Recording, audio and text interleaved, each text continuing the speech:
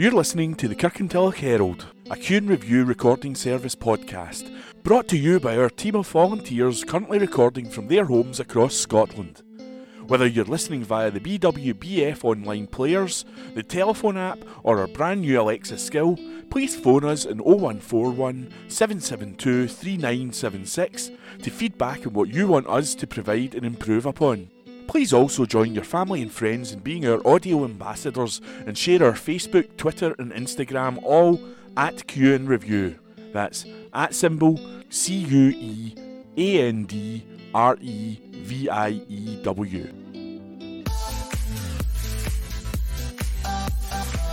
The Kirkintilloch and Bishopbriggs Herald, published on Wednesday the 18th of May 2022. Siblings head for the coast. Report by Brian Newell. A Kirkintilloch brother and sister will complete their year-long coast-to-coast challenge this month in aid of the British Heart Foundation.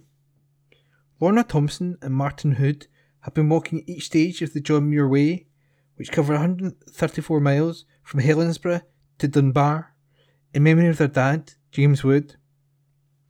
The John Muir Way was a favourite of James's, so completing it seemed like a fitting way to raise money for the charity, and on May the 28th his children were tackled the 15 miles of the 10th and final stage, from North Berwick to Dunbar. Lorna said, "When our dad passed away suddenly from a cardiac arrest in October 2021, we knew we had to raise funds for the British Heart Foundation. Dad was a super fit 72-year-old who walked the length and breadth of Scotland, so a walk was the obvious choice to honour him, and the British Heart Foundation the perfect charity. My brother Martin and I chose the John Muir Way to walk as it was a favourite route of our dad's and we had heard so much about it. We started our journey on May the 16th, 2021, and the each of the sections have been joined by various family and friends, which has been just amazing. We have shared so many moments chatting and laughing. It was lovely to walk with a few of Dad's friends too, chatting about him. I don't have a favourite section as it's all been such a great experience, but seeing the 3 bridges in South Queensferry was certainly a sight to behold. The weather has been very kind to us too, which adds to the joy." Martin added, "It has been a great walk with so many things to see on the way. We're looking forward to the last section and hopefully no blisters, and the money we've raised so far is fantastic. The walk has so far raised £1,500 for the charity, and Lorna's work, ASDA, will make a donation from its community fund." Lorna, who founded the Facebook group Walk Run Cycle in and around Eastern Bartonshire to encourage people to get active, said, "We have a great group joining us for the final stage, with more family and friends meeting us at the end to celebrate. Our Just Giving page can be found via the Facebook group, and we want to thank everyone for all the donations and support along the way." And that was a report by Brian Newell. This week in history. May the 18th, 1990, a treaty was signed in Bonn introducing economic and monetary union between East and West Germany. On this day last year, the Prince of Wales paid tribute to the inspiring efforts of youth workers to bring about reconciliation in Northern Ireland. May the 19th, 1982, Italian actress Sophia Loren was jailed for a month for tax evasion. May the 20th, 1941, Germany began an aerial invasion of Crete.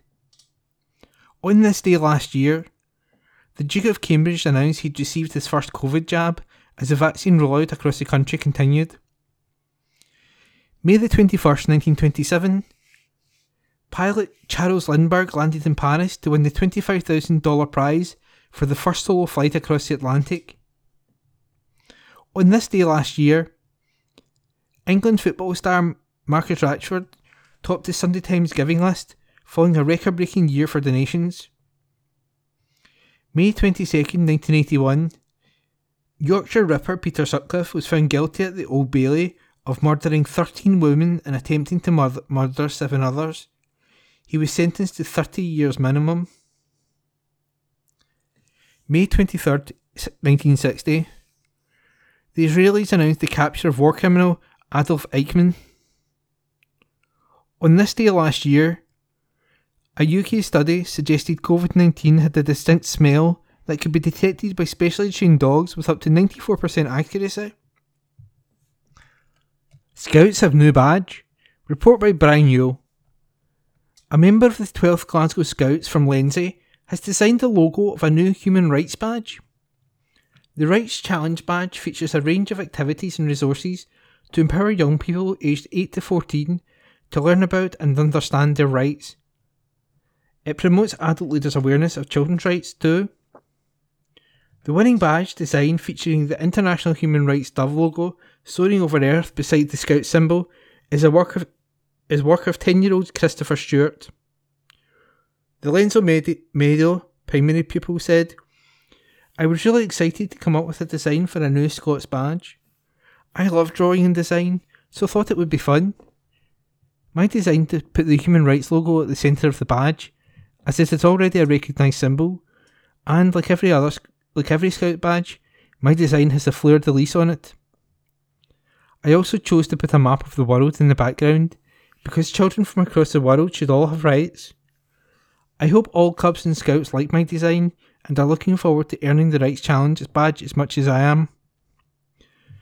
Activities include creating a shield to highlight what is important to them and what rights they would defend.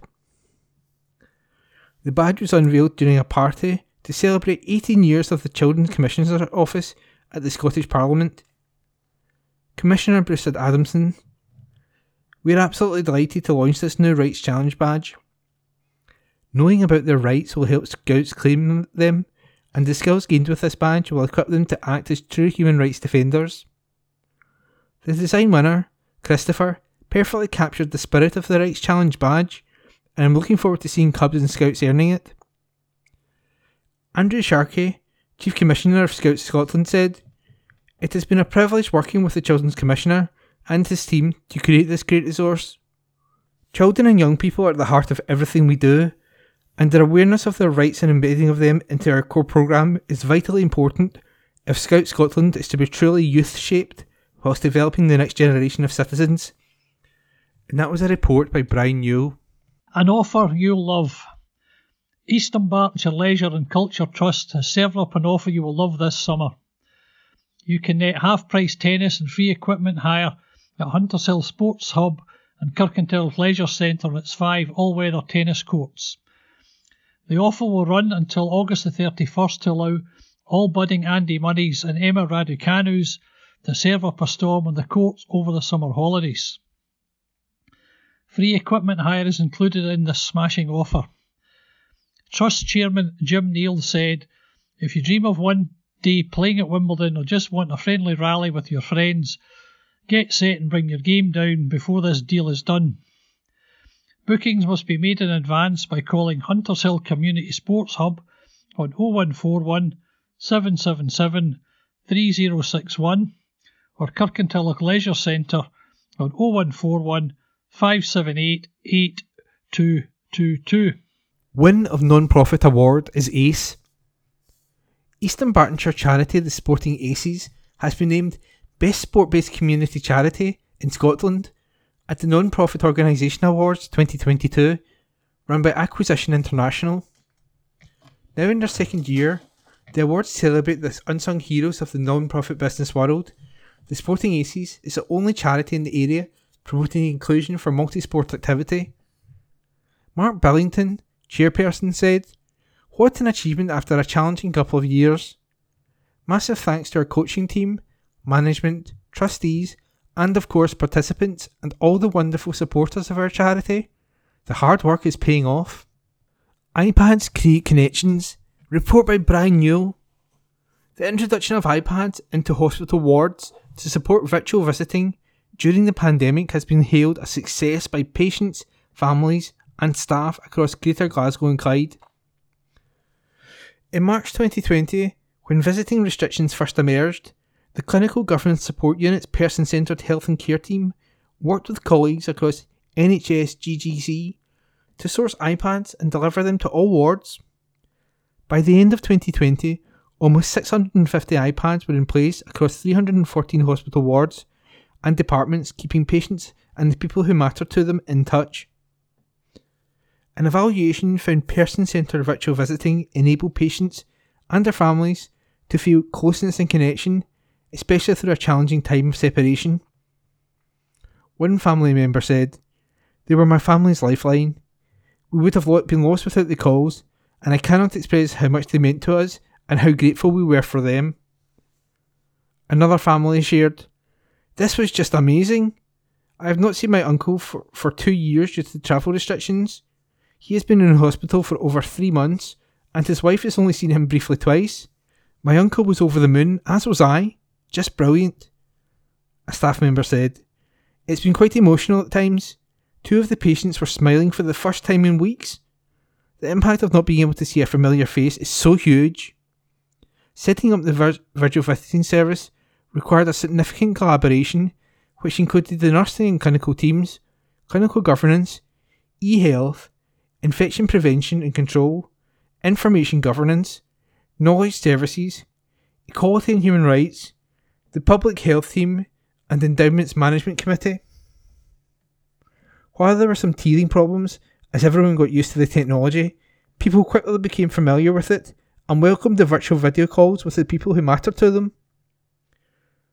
Geraldine Jordan, Director of Clinical and Care Governance at NHS GGC, said, "People told us how important and special these moments of reconnection were for them.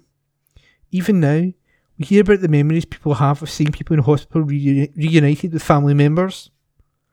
And that was a report by Brian Newell. New depot is opened.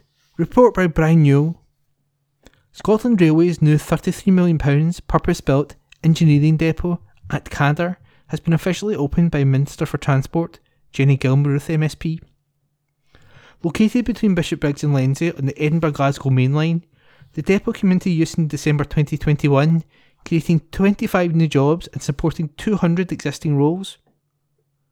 The development was managed by Network Rail, funded by the Scottish Government, and is now operated by ScotRail on behalf of the rail network.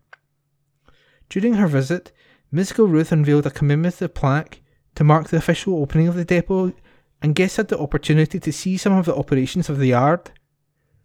These include 3 new service platforms, train cleaning facilities, refuelling unit, nighttime accommodation for up to 6 high-speed trains, HSTs, and a new modular building with the capacity to accommodate up to 250 support staff.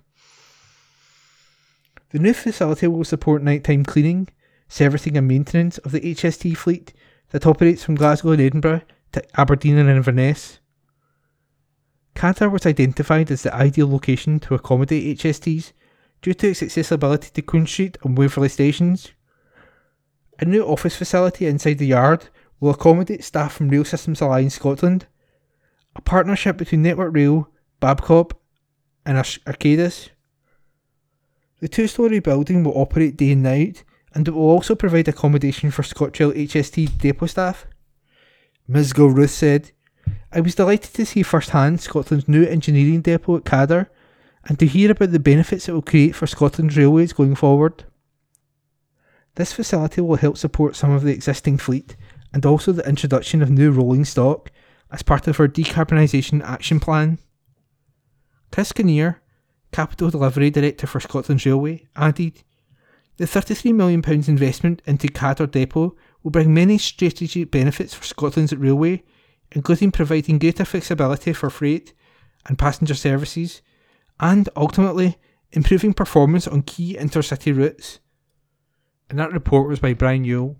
Soroptimist helped by Cala to honour Beatrice. Report by Brian Newell. The Kirkintilloch branch of a global female advocacy movement has unveiled a memorial to charity worker and philanthropist Beatrice Clugston, thanks to funding from Cala Homes, West. The home builder named its Beatrice Meadows development in Kirkintilloch after the founder of the Glasgow Dorcas Society. It gifted the Soroptimist of Kirkintilloch and District £500 to fund a plaque to commemorate Miss Clugston, as well as providing and planting a tree in the development itself in her memory. The Soroptimists have campaigned for the restoration of Miss Clugston's original memorial gravestone in the Old Isle Cemetery. And now, thanks to funding and assistance from Cala Homes, West, the group has unveiled a brand new memorial on the development which sits in the site of the former Broomhill Hospital. just one of the causes she dedicated her philanthropic efforts to in the mid-1800s. Members and supporters of the group gathered at Beatrice Meadows to officially mark the unveiling of the plaque and tree planting. Margaret Tomlinson of the Soroptimists said, "For some time Kirkintilloch Soroptimists have campaigned for recognition of Beatrice Clugston. She fought throughout her life to improve caring conditions for the sick and dying. We were delighted when Calla Holmes chose the name Beatrice Meadows for the housing developments in the grounds of Broomhill Hospital, one of Beatrice's great achievements. We are grateful to Calla Holmes and Archibald Young Limited for facilitating the presentation of this tree and plaque to commemorate a remarkable unsung hero, Beatrice Clugston." Jim Clinton, site manager at Beatrice Meadows, added, "We're delighted to help a local group with honouring such important local historical figure. When deciding on the final name for the development, Beatrice Clugston's story really stood out, so it seemed only fitting that we help our Soroptimists to honour her memory. We're proud to have a tree planted in Miss Clugston's honour, as well as the memorial plaque at Beatrice Meadows, and we're delighted to welcome the Soroptimists to officially mark the unveiling." Play Park Investment. Report by Brian Newell. A play park in Bishopbriggs has been transformed following a £90,000 investment by East Bartonshire Council. The newly upgraded Meadowburn North Play area was finished last month and is already proving to be highly popular with the local community. Boasting an array of new play equipment, the play park design was voted for by the community and was officially opened with a visit from pupils from nearby Meadowburn Primary. In 2021, the council carried out an extensive online consultation giving residents the opportunity to choose a new particular play area designed for 3 locations: Woodhead Park, Kirkintilloch, and Meadowburn North Play area and Doon Crescent, both in Bishopbriggs. The consultation exercise attracted a large number of votes on the council's website. At Meadowburn North Play area, a well-used community facility near Hilton Terrace, residents were given a choice of 2 designs, and option 1 in the consultation won the contract. Work at the play area involved the removal of all the existing play equipment and the rubber matting safety surfacing, which has been replaced by a bright new attractive play facility with modern wet pour safety surfacing and modern equipment. This is adjacent to a newly created green space area, which replaced the existing tarmac Adam surfacing. The new play area boasts a number of new additions, including 2 flat swings, 2 cradle swings, the ever popular basket swing, and an inclusive seat swing. In addition to this, there is a large triple tower multiplay unit, seesaw, double somersault bars, spinning bowl, a selection of springies, a toddler triple tower unit, and a wheelchair inclusive roundabout. The council's Deputy Chief Executive, Anne Davey, said, "This has always been a much loved and popular community play facility, and its transformation has been remarkable. There is so much for children of all ages to enjoy, and it is great to hear the youngsters are already having fun on all the new equipment. This play area was built as a direct result of consultation involving children and residents from the Bishopbriggs area. The fact that the final design was chosen by the community means all the children and young people who participated can feel ownership over the final result. This is a fantastic community facility, which I'm sure will bring smiles to local children and families for many years to come." Meadowburn North Play area is not the only facility in Bishopbriggs to receive an upgrade. The play area behind the Leisure Dome has also seen the introduction of a popular new multiplay unit and swing unit on top of its early repair to the play area's safety surfacing. The Bishopbriggs area shall shortly be in receipt of yet another fully upgraded facility, with work to modernise the Doon Crescent play facility beginning this week. A consultation was also carried out in 2021 to gather residents' views on Bishopbriggs Park, with a view to upgrading it in the near future. Look back to the future. Earth Destiny isn't set in stone. Report by Julie Curry. An expansive series studying Scotland's geology, past and present, has now been completed with the publication of 3 news books. Alan McCurdy, an expert in his field, has chronicled the geological history of every major region in the country in the last 10 years in his Landscapes in Stone series, published by Berlin. With the addition of the 3 latest books, covering the Small Isles, Central Scotland and Southern Scotland, the collection is finally complete. Spanning 14 books in total, the series is jam-packed with captivating information about Scotland's iconic and beloved landscape. Not only is it a wealth of information on our past, but it offers invaluable insight as Scotland's future becomes increasingly uncertain due to climate change. From the Cairngorms to Shetland, Argyll, to the Scottish borders, this is Scotland as you've never seen it.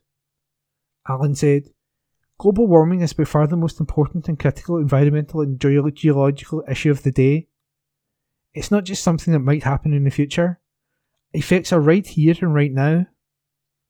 The Landscape in Stone series tells of past climates such as deserts, tropical rainforests, and long disappeared oceans that created the bedrock of Scotland. We don't expect such dramatic climatic shifts to suddenly appear, but there will be major changes to our landscapes and coastline millions of years hence. Geology is about understanding the past, and to do that effectively, we need to understand how the world works today, and also how things might change in the future. We live on a truly dynamic planet. We are now in a geological period called the Anthropocene, where Homo sapiens, us, are a significant agent of change for the atmosphere, the hydrosphere, and generally of the Earth's crust on which we live our lives. It's a role we haven't played particularly sympathetically in the past decades, but we must become better custodians of our fragile world. The release of the final 3 books completes a near decade-long project for Allen, chronicling the geological history of every major region in the country. After releasing the precursor to the rest of the series, Set in Stone, The Geology and Landscapes of Scotland, he set out to write guides in all major regions in Scotland. Allen has written many popular books on geology and related topics, and has helped to promote the study of environmental geology in Scotland. Before his retirement, he was Head of Knowledge and Information Management at Scottish Natural Heritage. He is now a freelance writer and has given many talks in Scottish geology and landscapes at book festivals and other events. The latest 3 books in the series were released on May the 5th, completing the Landscapes of Stone collection. For more information and to peruse the whole collection, visit berlin.co.uk/contributor/Alan-McCurdy. And that was a report by Julie Curry. Greer calling on new council to back divestment. Report by Brian Yule. West Scotland List MSP Ross Greer has called on newly elected councillors in Eastern Bartonshire to back a campaign to divest the council's pension funds from oil, gas and coal. Eastern Bartonshire Council is part of the massive Strathclyde Pensions Fund, which is the largest local government pension fund in Scotland and one of the largest in the UK. It had an estimated £836 million invested in fossil fuels as of 2021. While a number of Strathclyde councils have followed a green-led effort in Glasgow to divest the fund from fossil fuels, Eastern Bartonshire has so far failed to do so. According to a report published by Friends of the Earth, it was estimated that £46 million was lost by Strathclyde Pension Fund between 2017 and 2020 because oil gas companies proved to be such poor investments. Following last week's elections, councillors are currently engaging in negotiations around a new administration and opposition for Eastern Bartonshire. Mr Greer is urging those attempting to form the administration to commit to a divestment policy. Speaking after the election results, he said, "I want to congratulate all the councillors elected to serve our communities. This is a critical time for governments at every level to take action to protect our planet from the unfolding climate emergency. There are few actions Eastern Bartonshire Council can take that will have more of a positive impact than joining Glasgow and others in supporting divestment of the Strathclyde Pension Fund. This period, in which new administrations are being formed and programmes being agreed to, is an ideal time to make such a commitment. It would also send a strong signal to the hundreds of thousands of people whose pensions rely on this fund that the Council is looking out for their best interests, given the extremely risky nature of fossil fuel investments. This is our opportunity to make sure that every council in the Strathclyde area clearly backs divestment, which should force the fund itself into immediate action. East Dunbartonshire residents should visit www.gcop.scot/divest-Strathclyde to find out more, and email their new councillors to get them on board. Concern over plans for Hunters Hill House site. Report by Brian Yule.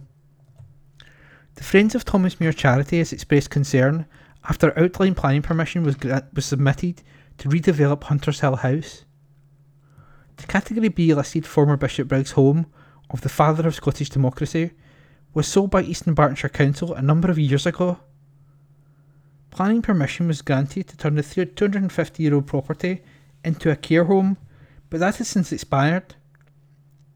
Now, E&R Property Co is looking to build 3 detached homes in the Crowhill Road site, as well as refurbish Hunters Hill House itself. The design statement reveals 3 new homes will each be 2 stories, properties designed and detailed to be sympathetic with the Georgian style of Hunters Hill House. An extract of the disposition by trustees of William F. Galloway in 1953 presents a legal argument against the building of structures in such close proximity to the house.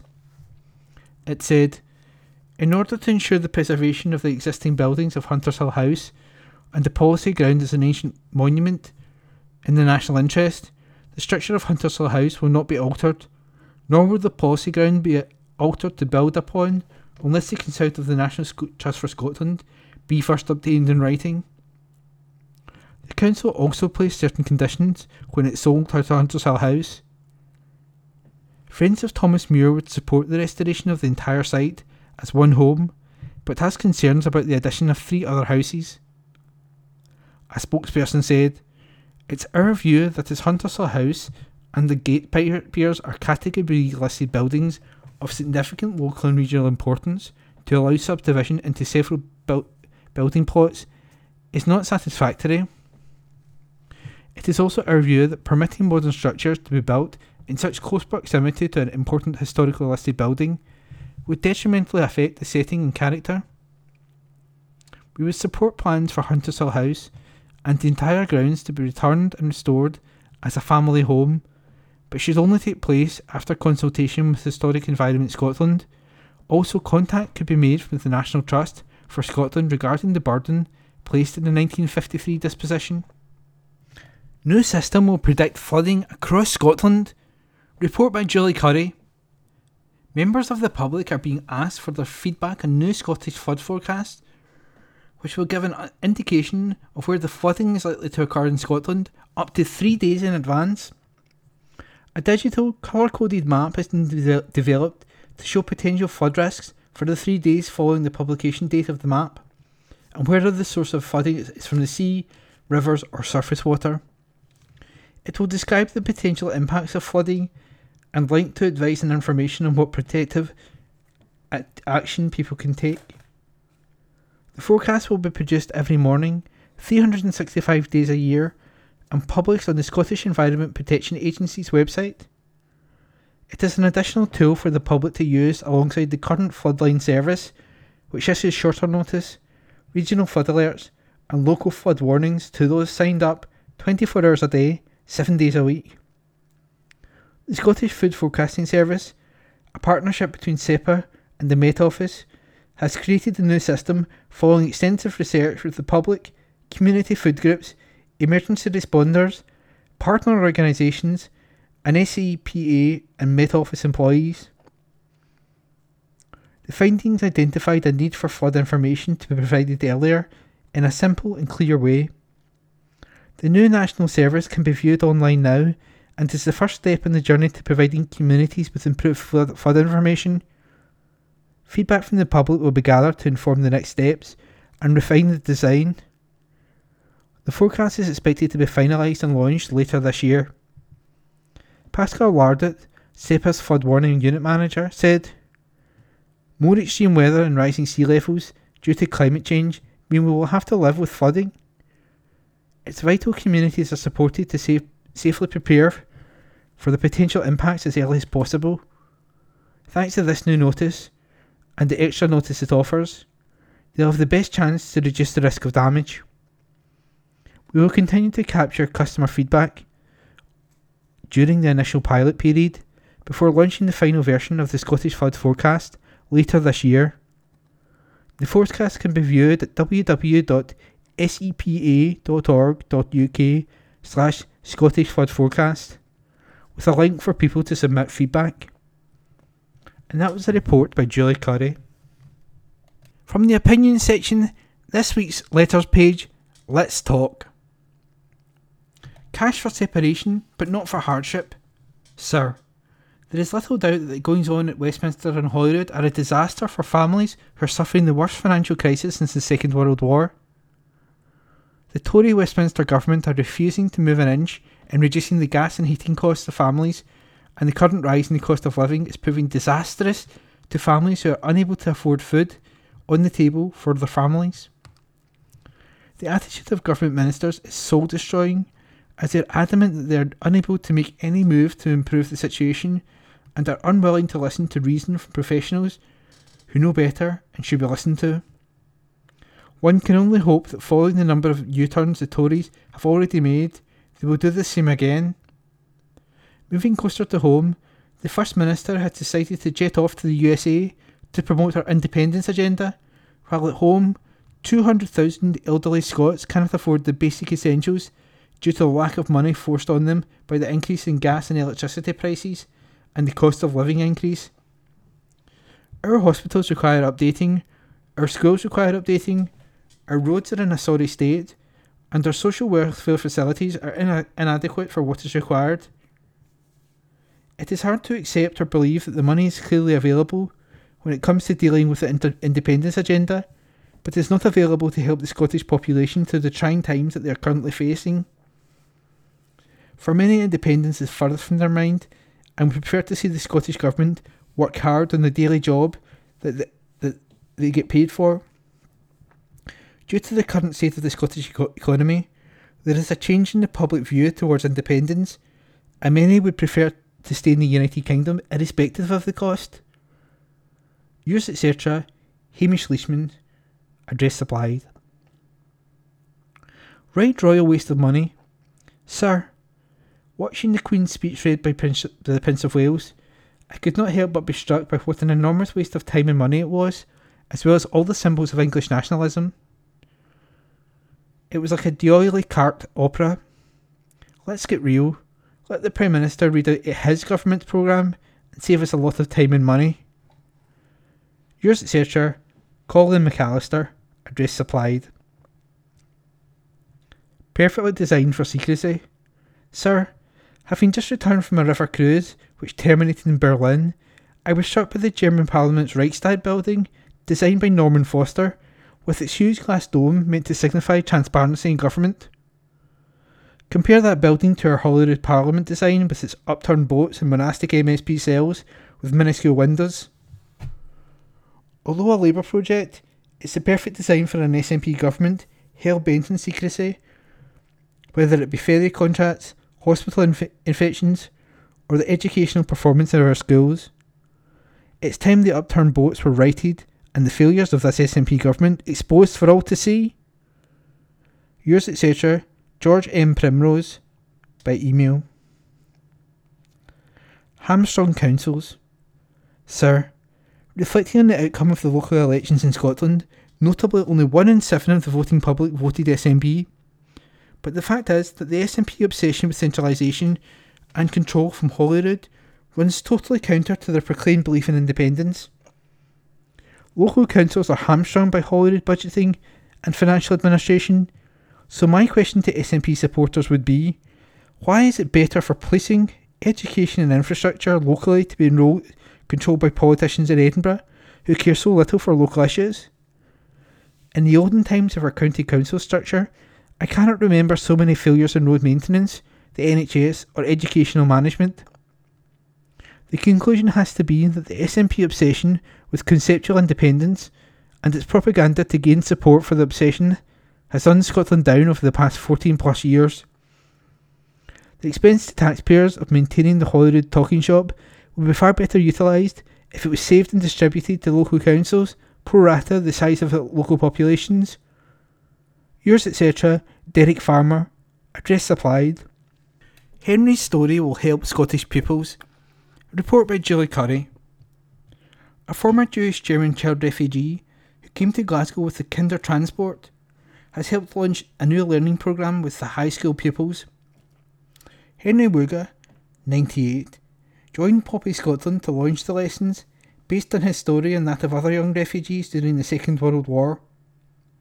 Pupils will be encouraged to reflect on these incredible stories and on the issues facing more recent child refugees, including millions of Ukrainians fleeing their war-torn country today. Aged just 15, Henry escaped the horrors of Nazi Germany in 1939, leaving his parents behind in Nuremberg. He went on to make Scotland his home, marrying Ingrid, who has also escaped via the Kinder Transport, and managing his own catering business. Poppy Scotland's 10-lesson activity pack was written by Alison McFarlane, a history and modern studies teacher from Oban High School. The content focuses on video testimonies of 3 Kinder Transport escapees and Holocaust survivors, Henry, Rosa Sakharin and Carola Regent.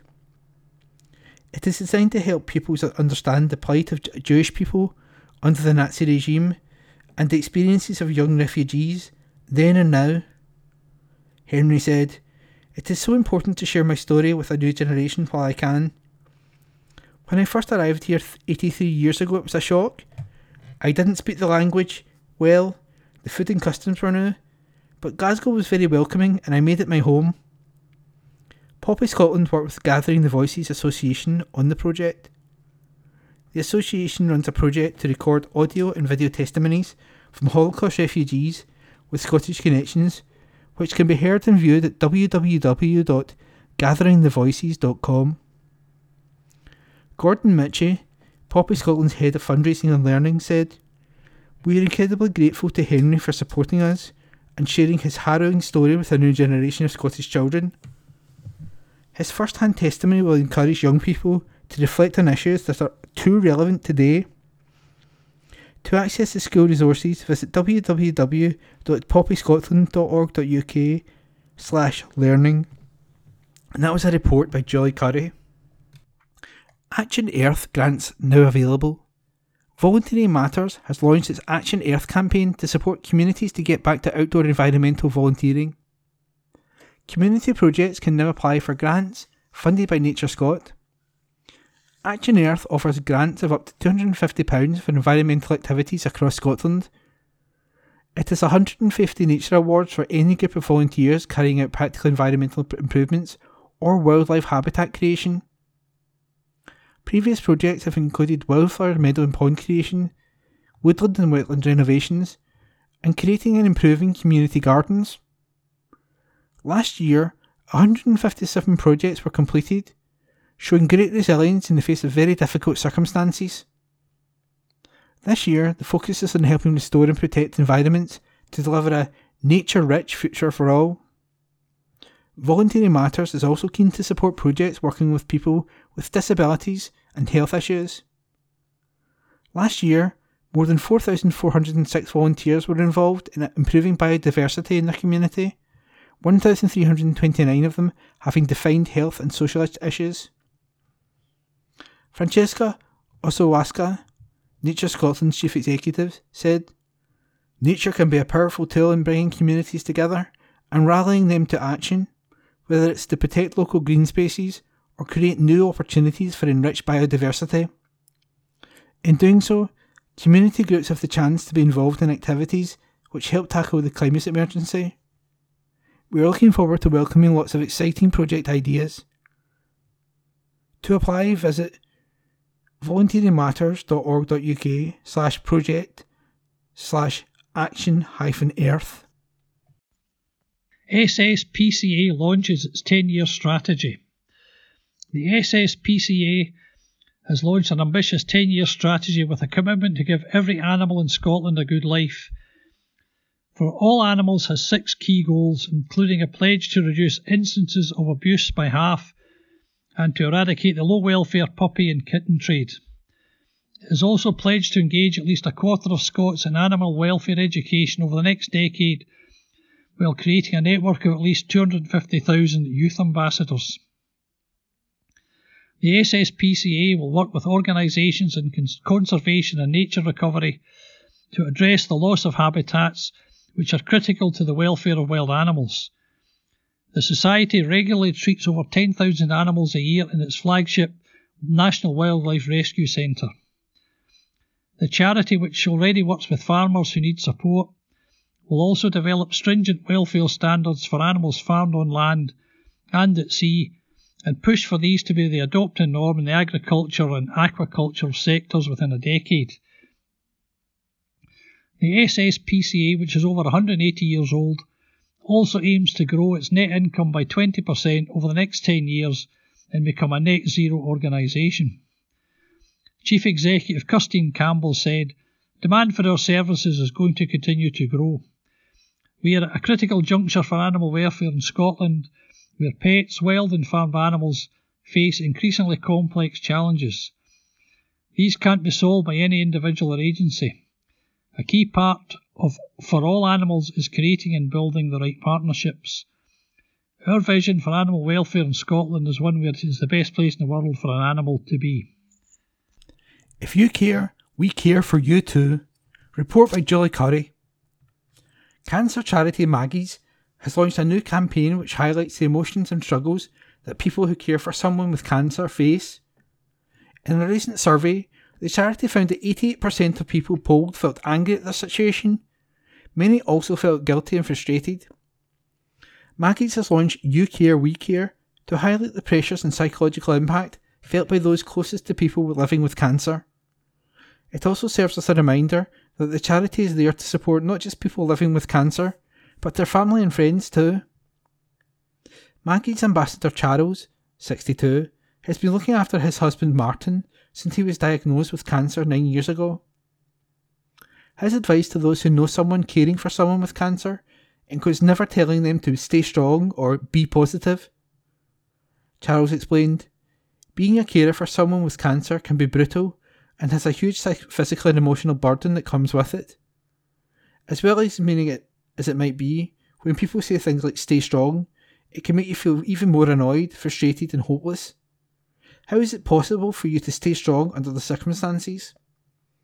It is also important that carers accept some support. A person caring for someone with cancer will be tired, stressed, overwhelmed, angry and much more, but Maggie's can help.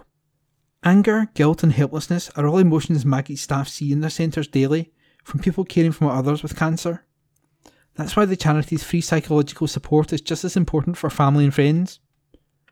Dame Laura Lee, Maggie's chief executive, said, "A cancer diagnosis sends a ripple through the whole family, but, with so much focus on the person diagnosed, the needs of close family and friends can be forgotten, yet they often need just as much support. Many people looking after someone with cancer don't consider themselves to be carers, or realise that we can support them too. Coming to us for support for yourself is the best way possible of supporting the person you love with cancer. For more information, visit www.maggies.org/youcare." And that was a report by Julie Curry. Cash confidence is at an all-time low. New research has revealed that people's confidence in their finances hit an all-time low in April due to the cost of living crisis. A monthly survey from the YouGov and the Centre for Economics and Business Research, CEBR, shows confidence fell by 6 points from the result in March and by 57 points when compared to April 2021. It comes amid warnings that 1.5 million households will struggle to pay food and energy bills as inflation and energy bills continue to soar. Colin Matheson, spokesperson for Advice Direct Scotland, said, "This research shows the devastating impact the current cost of living crisis is having on families and households all across the country. The important thing is to remember that help is available. No one should have to struggle alone. Our moneyadvice.scot service provides free information and support." District News. Churches. Home Church, Scotland, Lammermoor Road, Kirkintilloch, Glasgow, G66 2AB. Do not store up for yourselves treasures on earth, but store up for yourselves treasures in heaven. For where your treasure is there, your heart will be also. Matthew 6, verses 19 to 21. 9:30am, communion. 10am, prayer time. 10:30am, fellowship, tea and coffee available. 11am, worship service in Children's Church, followed by tea and coffee. The main service at 11am is online and in person. Minibuses leave home church at 6:30pm for the church service at Renfield Centre, Bass Street, Glasgow at 7pm. All welcome.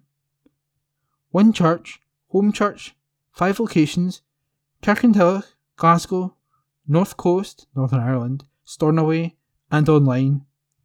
A church for all ages. Wednesday, study groups, 6:30pm for parents and children, 7:30pm for digging deeper Bible study, also discussion groups for adults and young people. See Facebook and Instagram for up-to-date information. St David's Memorial Church. At St David's Memorial Park Church, our morning service on May the 22nd will be at our usual time of 10:30am and will be led by our Church of Scotland reader, John Nicholson. During our morning worship, school-aged children will have the opportunity to go through to our halls for their own time of fun and learning with JAM. All are welcome to attend our service. There are some COVID measures still in place, however, the wearing of face masks is not mandatory at this time. We look forward to welcoming you to the church. Our Tuesday lunchtime services have now resumed and take place each Tuesday from noon to 12:30pm. Our next service will be May the 24th. All are welcome to attend. Kirkintilloch Church of God. The Sunday evening Good News service at Regent Hall, Regent Street, remains cancelled for now. We are, however, continuing our Zoom services each Sunday at 6:30pm. The speaker this Sunday, Brian Johnson. A warm invitation to everyone who is able to join us on Zoom. Access details for the stream can be obtained by emailing hello@regenthall.org. Come to Coffee Corner at Regent Hall on Wednesday from noon to 2pm for home baking and coffee. For up-to-date and further information on our services, visit our website on www.regenthall.org. Come, let us reason together, says the Lord. Though your sins are like scarlet, they shall be as snow. Isaiah 1 verse 18. St James Church, Hilton Road, Bishopbriggs. Rector Reverend Canon Paul Wilson, 0141 230 4080. On Saturday, May the 21st, Dads and Toddlers will be taking place in the church hall from 10:45am.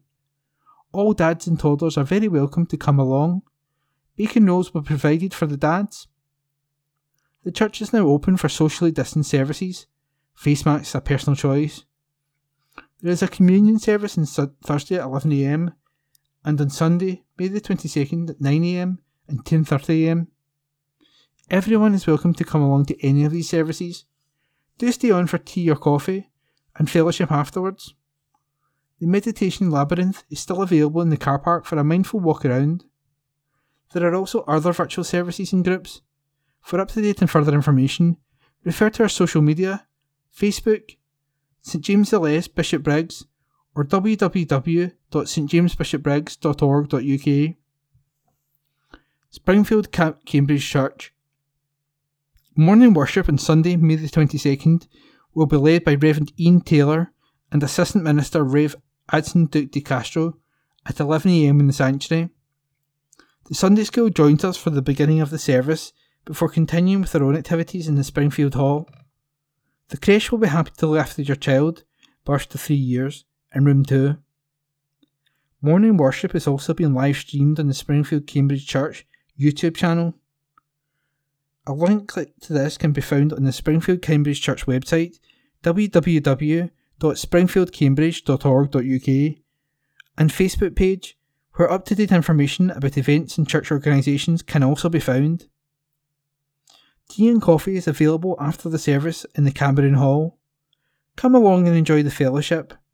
A vestry hour will be held on Wednesday, May the 25th from 10am to 11am for anyone who wishes to see the minister or assistant manager. A short weekly service of worship will take place in the Springfield Chapel on Wednesday, May the 25th from 11:10am to 11:30am, followed by tea and coffee in the Hall of Fellowship.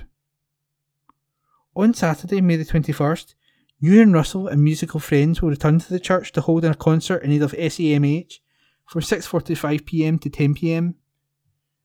Tickets are available, £10 adults, £6 concessions, from Ewan or Fiona Russell, Deputy Church Officer. Light refreshments will be served at the interval. Come along and enjoy this musical feast while supporting a well-deserving charity. Kenmure Parish Church. We are looking forward to the return of George Kelly, reader in the Church of Scotland, to lead us in our worship at our Sunday morning service, which begins at 11am.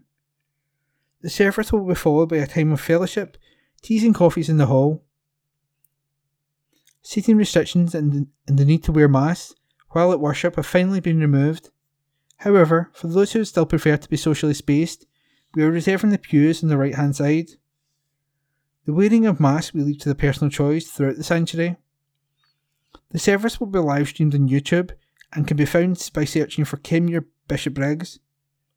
Details of all groups that are currently running may be found on the website kenmure-church.co.uk. To find us on Facebook, just search for Kenmure Parish Church. If you would like to join our WhatsApp group or receive Bible studies from ABC, then email us at kenmurechurch@icloud.com. Lenzie Union Parish Church. Sunday worship on May the 20th will be held by Reverend Dan Carmichael at 11am in the church. Young people are also welcome to Lighthouse and Bible class. A live stream of the service is available on YouTube via our website. Tea and coffee may be served in the hall after the Sunday service. Sunday chat is at 12:30pm on Zoom. Face coverings are no longer required in church services, though face coverings should continue to be worn in the two areas where 1 metre social distancing remains. The Meeting Place coffee shop is open on Wednesdays 10am until 11:30am in the new hall. Meet your friends and enjoy a chat over a cup of tea or coffee. Everyone, from the very young to the young at heart, is welcome to join us, where we will also have a good selection of greetings cards and second-hand books for sale. The coffee pot is open on Fridays 10am to 11:30am in the new hall for teas, coffee and chat. A barbecue to celebrate the Queen's Platinum Jubilee will be held on Friday, June the 3rd, 4:30pm to 6:30pm in the garden/new hall. Please book by May the 3rd on 07815 851 777. Christian Aid Joint Churches Coffee Morning with Plant Stall today, Wednesday, from 10am to noon in Lenzie Union Church New Hall. Entry £3 for adults and £1 for children. This includes coffee, tea, juice or baking. There will be books and a bric-a-brac stall. Lenzie Old Parish Church. Sunday morning service is at 11am, led by Reverend Louise McClements. Thursday Club meets on May the 19th at 2pm in the church hall. Enjoy tea or coffee and home baking, followed by a game of Scrabble, Dominoes, Rummikub or Uno. All welcome. Come and sing, Lenzie. Our dementia singing group is on Tuesday, May the 24th from 1:15pm to 2:45pm in the church hall. Afternoon tea to celebrate the Queen's Platinum Jubilee takes place on Saturday, May the 28th at 3pm. Tickets £6. Telephone the church office to book your place. Milton of Campsie Church. We're back in the building, no need to book. If you sit in the centre aisle, there is no need to wear a mask. If you sit in the side aisles, please wear one. Jigsaw, EPIC and Crossover will meet as usual. Next Sunday we'll hear Jesus' words, peace be with you. Please send us a video of yourself saying peace be with you in British Sign Language.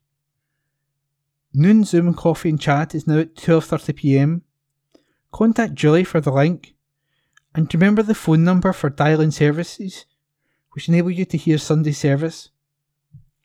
Just dial 01360 545 345. The Baby and Toddler Group, Hobbies Club and Badminton Club all meet on Monday. Time to pray is at 7:15pm to 7:55pm on Wednesday. Our BB had its final meeting of the session last Friday. Enjoy the holidays, Don't forget Go Mad, which begins on July the 31st. Stand with Ukraine. This gathering took place on Thursday and action is now being taken. Watch this space for ways in which you can help. 3 of our folk have been joined by Father John Dahan to do the 500,000 Steps Challenge for Christian Aid. Our target is £1,500. If you want to sponsor or do the next steps, please text Phyllis on 07582 712 463. Christian Aid Week has been launched. We'll be busy this week popping collection envelopes through the letterboxes. Look out for yours. Scripture Union Camp, led by Julie, our minister, will be held at the Gowan Parks during the first week of the school holidays. It's for P6, P7, S1, an opportunity not to be missed, and generously subsidised by the church. Contact Julie for more info or text Phyllis on 07582 713 463. St Columba's Church. Connect with services from St Columba's Church by accessing our website on www.kirkintillochstcolumba's.org.uk or by searching for St Columba's Kirkintilloch on YouTube. A new recorded service is available each Sunday from 10:30am. More details on our website, or come along in person, but please book your place in advance by phoning 078 95 437 011 between 9 and noon on Thursday or Friday morning. You are assured of a warm welcome at St Columba's. Reverend Philip Wright, St Columba's Kirkintilloch, Old Dell Road, Kirkintilloch, G66 3HQ. P. Wright at churchofscotland.org.uk. Mobile 07427 623 393. District News General. Wildlife, please leave fawns alone, by the Scottish SPCA. The Scottish SPCA has warned the public they could be inadvertently killing baby deer by removing them from the wild after incorrectly assuming they've been abandoned. Female deer will leave their young from an early age in long grass or under bushes to protect them from predators while they forage for food. As they are a prey animal, the fawn's instinct is to lie as still as possible so as not to attack predators, leading to the members of the public mistakenly thinking they are sick, injured or abandoned. Assistant Manager of the Scottish SPCA's National Wildlife Rescue Centre, April Sorley, said, "Unfortunately, despite repeated appeals to the public to leave young deer alone and monitor them from a distance, we are still seeing fawns coming into our care who have been removed from their mothers for no reason. People often take fawns home and keep them overnight before calling us, meaning there is even less chance of being able to reunite them with their mothers. The public may think this is not a serious issue, as the animals can be cared for by the Scottish SPCA, but fawns are possibly the most complex and challenging animal we deal with at the National Wildlife Rescue Centre. In many cases, removing that young animal from the wild is effectively a death sentence. As deer are prey animals, they ultimately see humans as predators. Everything in their body is telling them to get away from us, even when we're the only ones that can save them. The Scottish SPCA says that if you find a fawn curled up in long grass or under a bush, please leave the animal alone. Stay well back and do not alert the fawn to your presence. Please make sure dogs are kept in a lead if you know there are deer in the area. If you spot a fawn walking around and calling out, they may need help. Monitor the fawn for a few hours, and if no mother returns to feed the baby, then call the Scottish SPCA helpline for advice on 03000 999 999. Over almost 2 centuries, we've grown to become a national charity which celebrates the strength of that human-animal bond and enriches the lives of animals and people. We champion animal welfare and encourage respect and kindness for animals across our communities. £30,000 boost for charity. At the weekend, Frank and Helen Dunn hosted their 4th golf day for the Sally Magdson Playlist for Life Dementia Charity. Tailored music playlists can bring happiness and comfort to patients with dementia, and thanks to Sally's charity, many patients in the UK are now in possession of their personal playlist. The total raised £30,000, far exceeded the previous best of £17,500 in 2019, thanks to the generosity of the auction and raffle donors, and the 19 teams who participate in a blustery but dry day.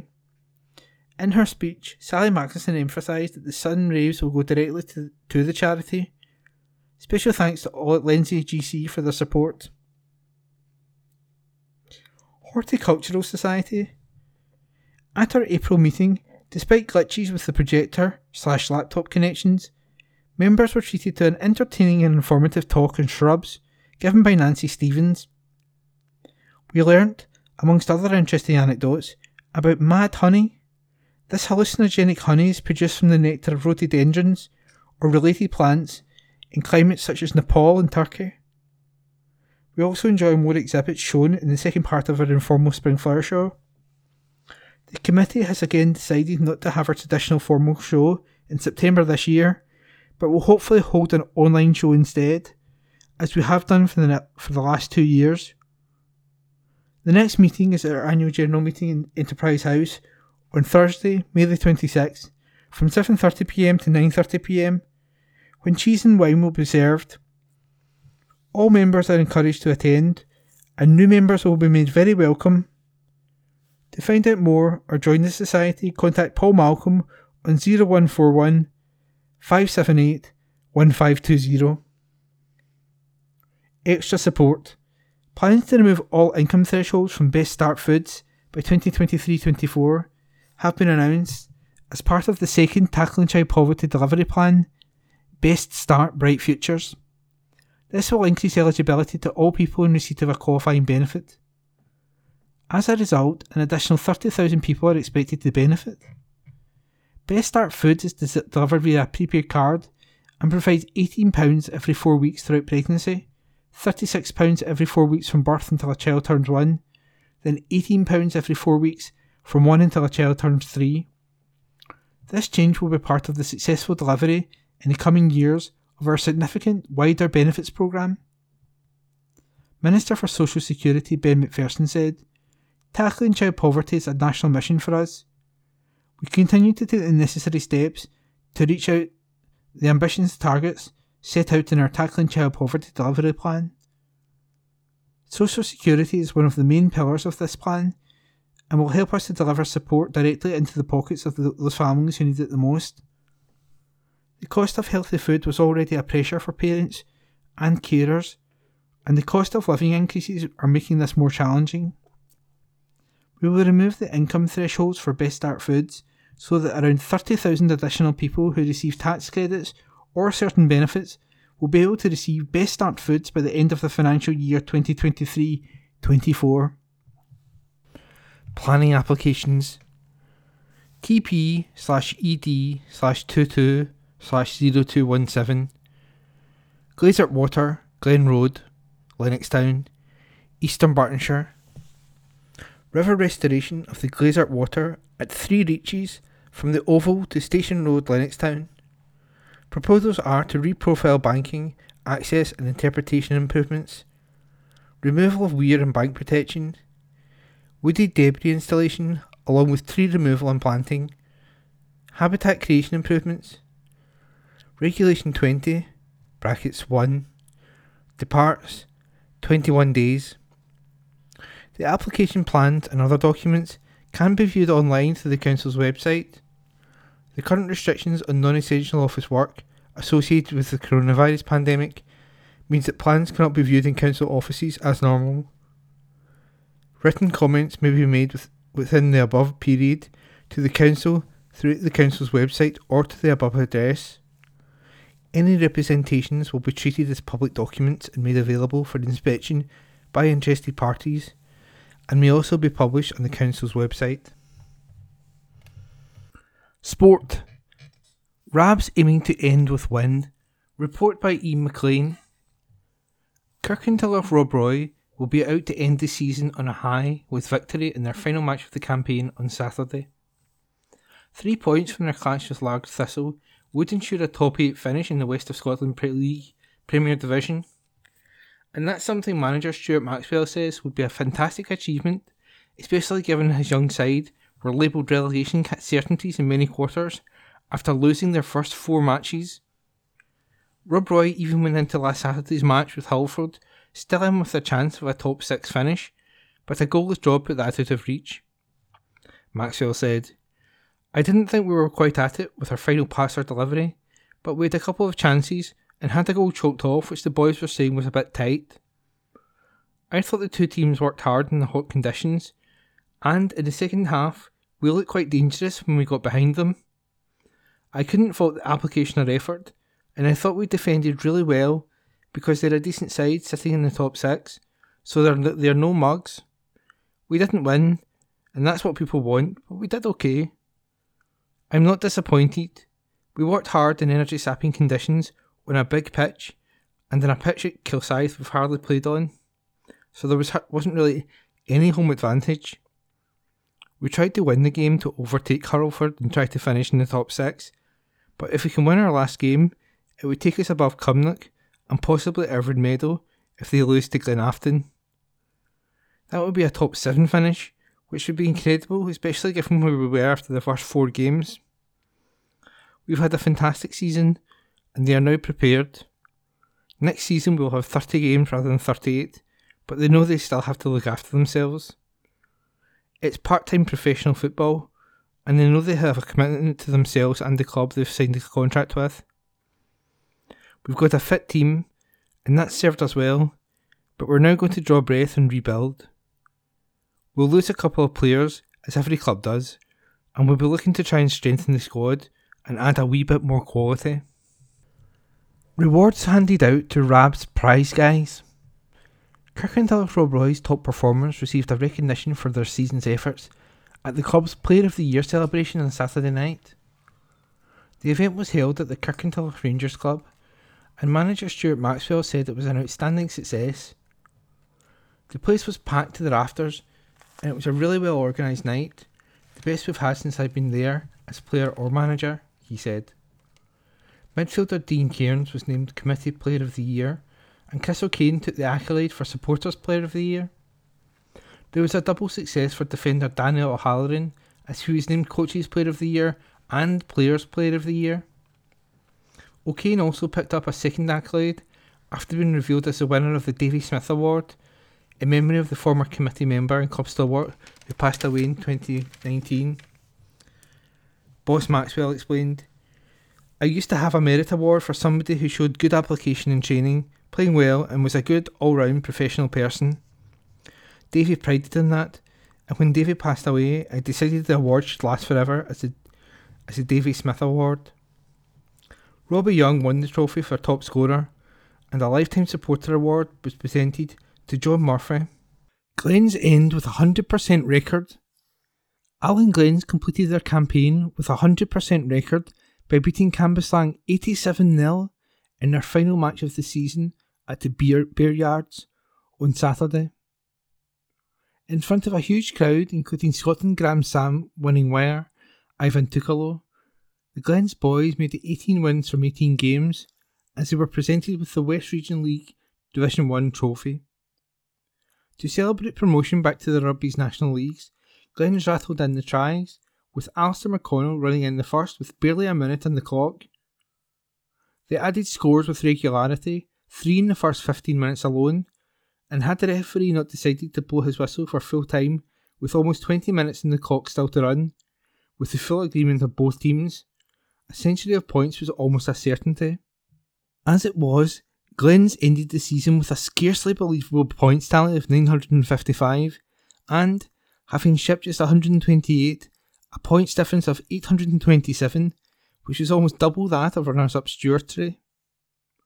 Centre Levi Ikavati had a field day, creating tries with his direct running and skillful offloading, and he was saving them as well. Late in the game, Cambuslang were knocking on the door, and the consolation score looked inevitable until Ikavati simply hauled their would-be try-scorer to the ground with just a thud, just short of the line. Almost unplayable in top form, Ikavati must be in this discussion for the Division's Player of the Season award, though lock forward Jamie Haworth could also be in the mix too, as his sledgehammer tackling has helped make Glens a tough nut to crack. Sports Digest. Glasgow City completed their SWPL 1 campaign on Sunday with a goalless draw away to Hibernian. The result meant the Peter Hill-based side, who had been chasing a 15th successive title, finished 7 points behind undefeated champions Rangers in second place. City still have the chance to end the season with a trophy, as they face Celtic in the Scottish Cup final at Tynecastle on May the 29th. The match is a repeat of December's Premier League Cup final between the sides, which Celtic won 1-0. Golf. Scottish. Hastings Golf Club's Anne Armstrong is through to this year's Scottish Medals Grand Final. She booked her spot by finishing tied for second at the Scottish Medal Final East, held at Ruthall Park, Edinburgh. Jennifer Law of Murfield Golf Club carded a 3-under par nets 68 to win the women's competition, carding 4 net birdies in her final 5 holes, to finish 2 shots clear of Armstrong, Hastings Golf Club, and Celine Stewart, Musselburgh Golf Club. All 3 now go through to the Scottish Medal Finals Grand Final at Royal Burgess on Sunday, August the 21st. The event was the first of 6 regional qualifiers.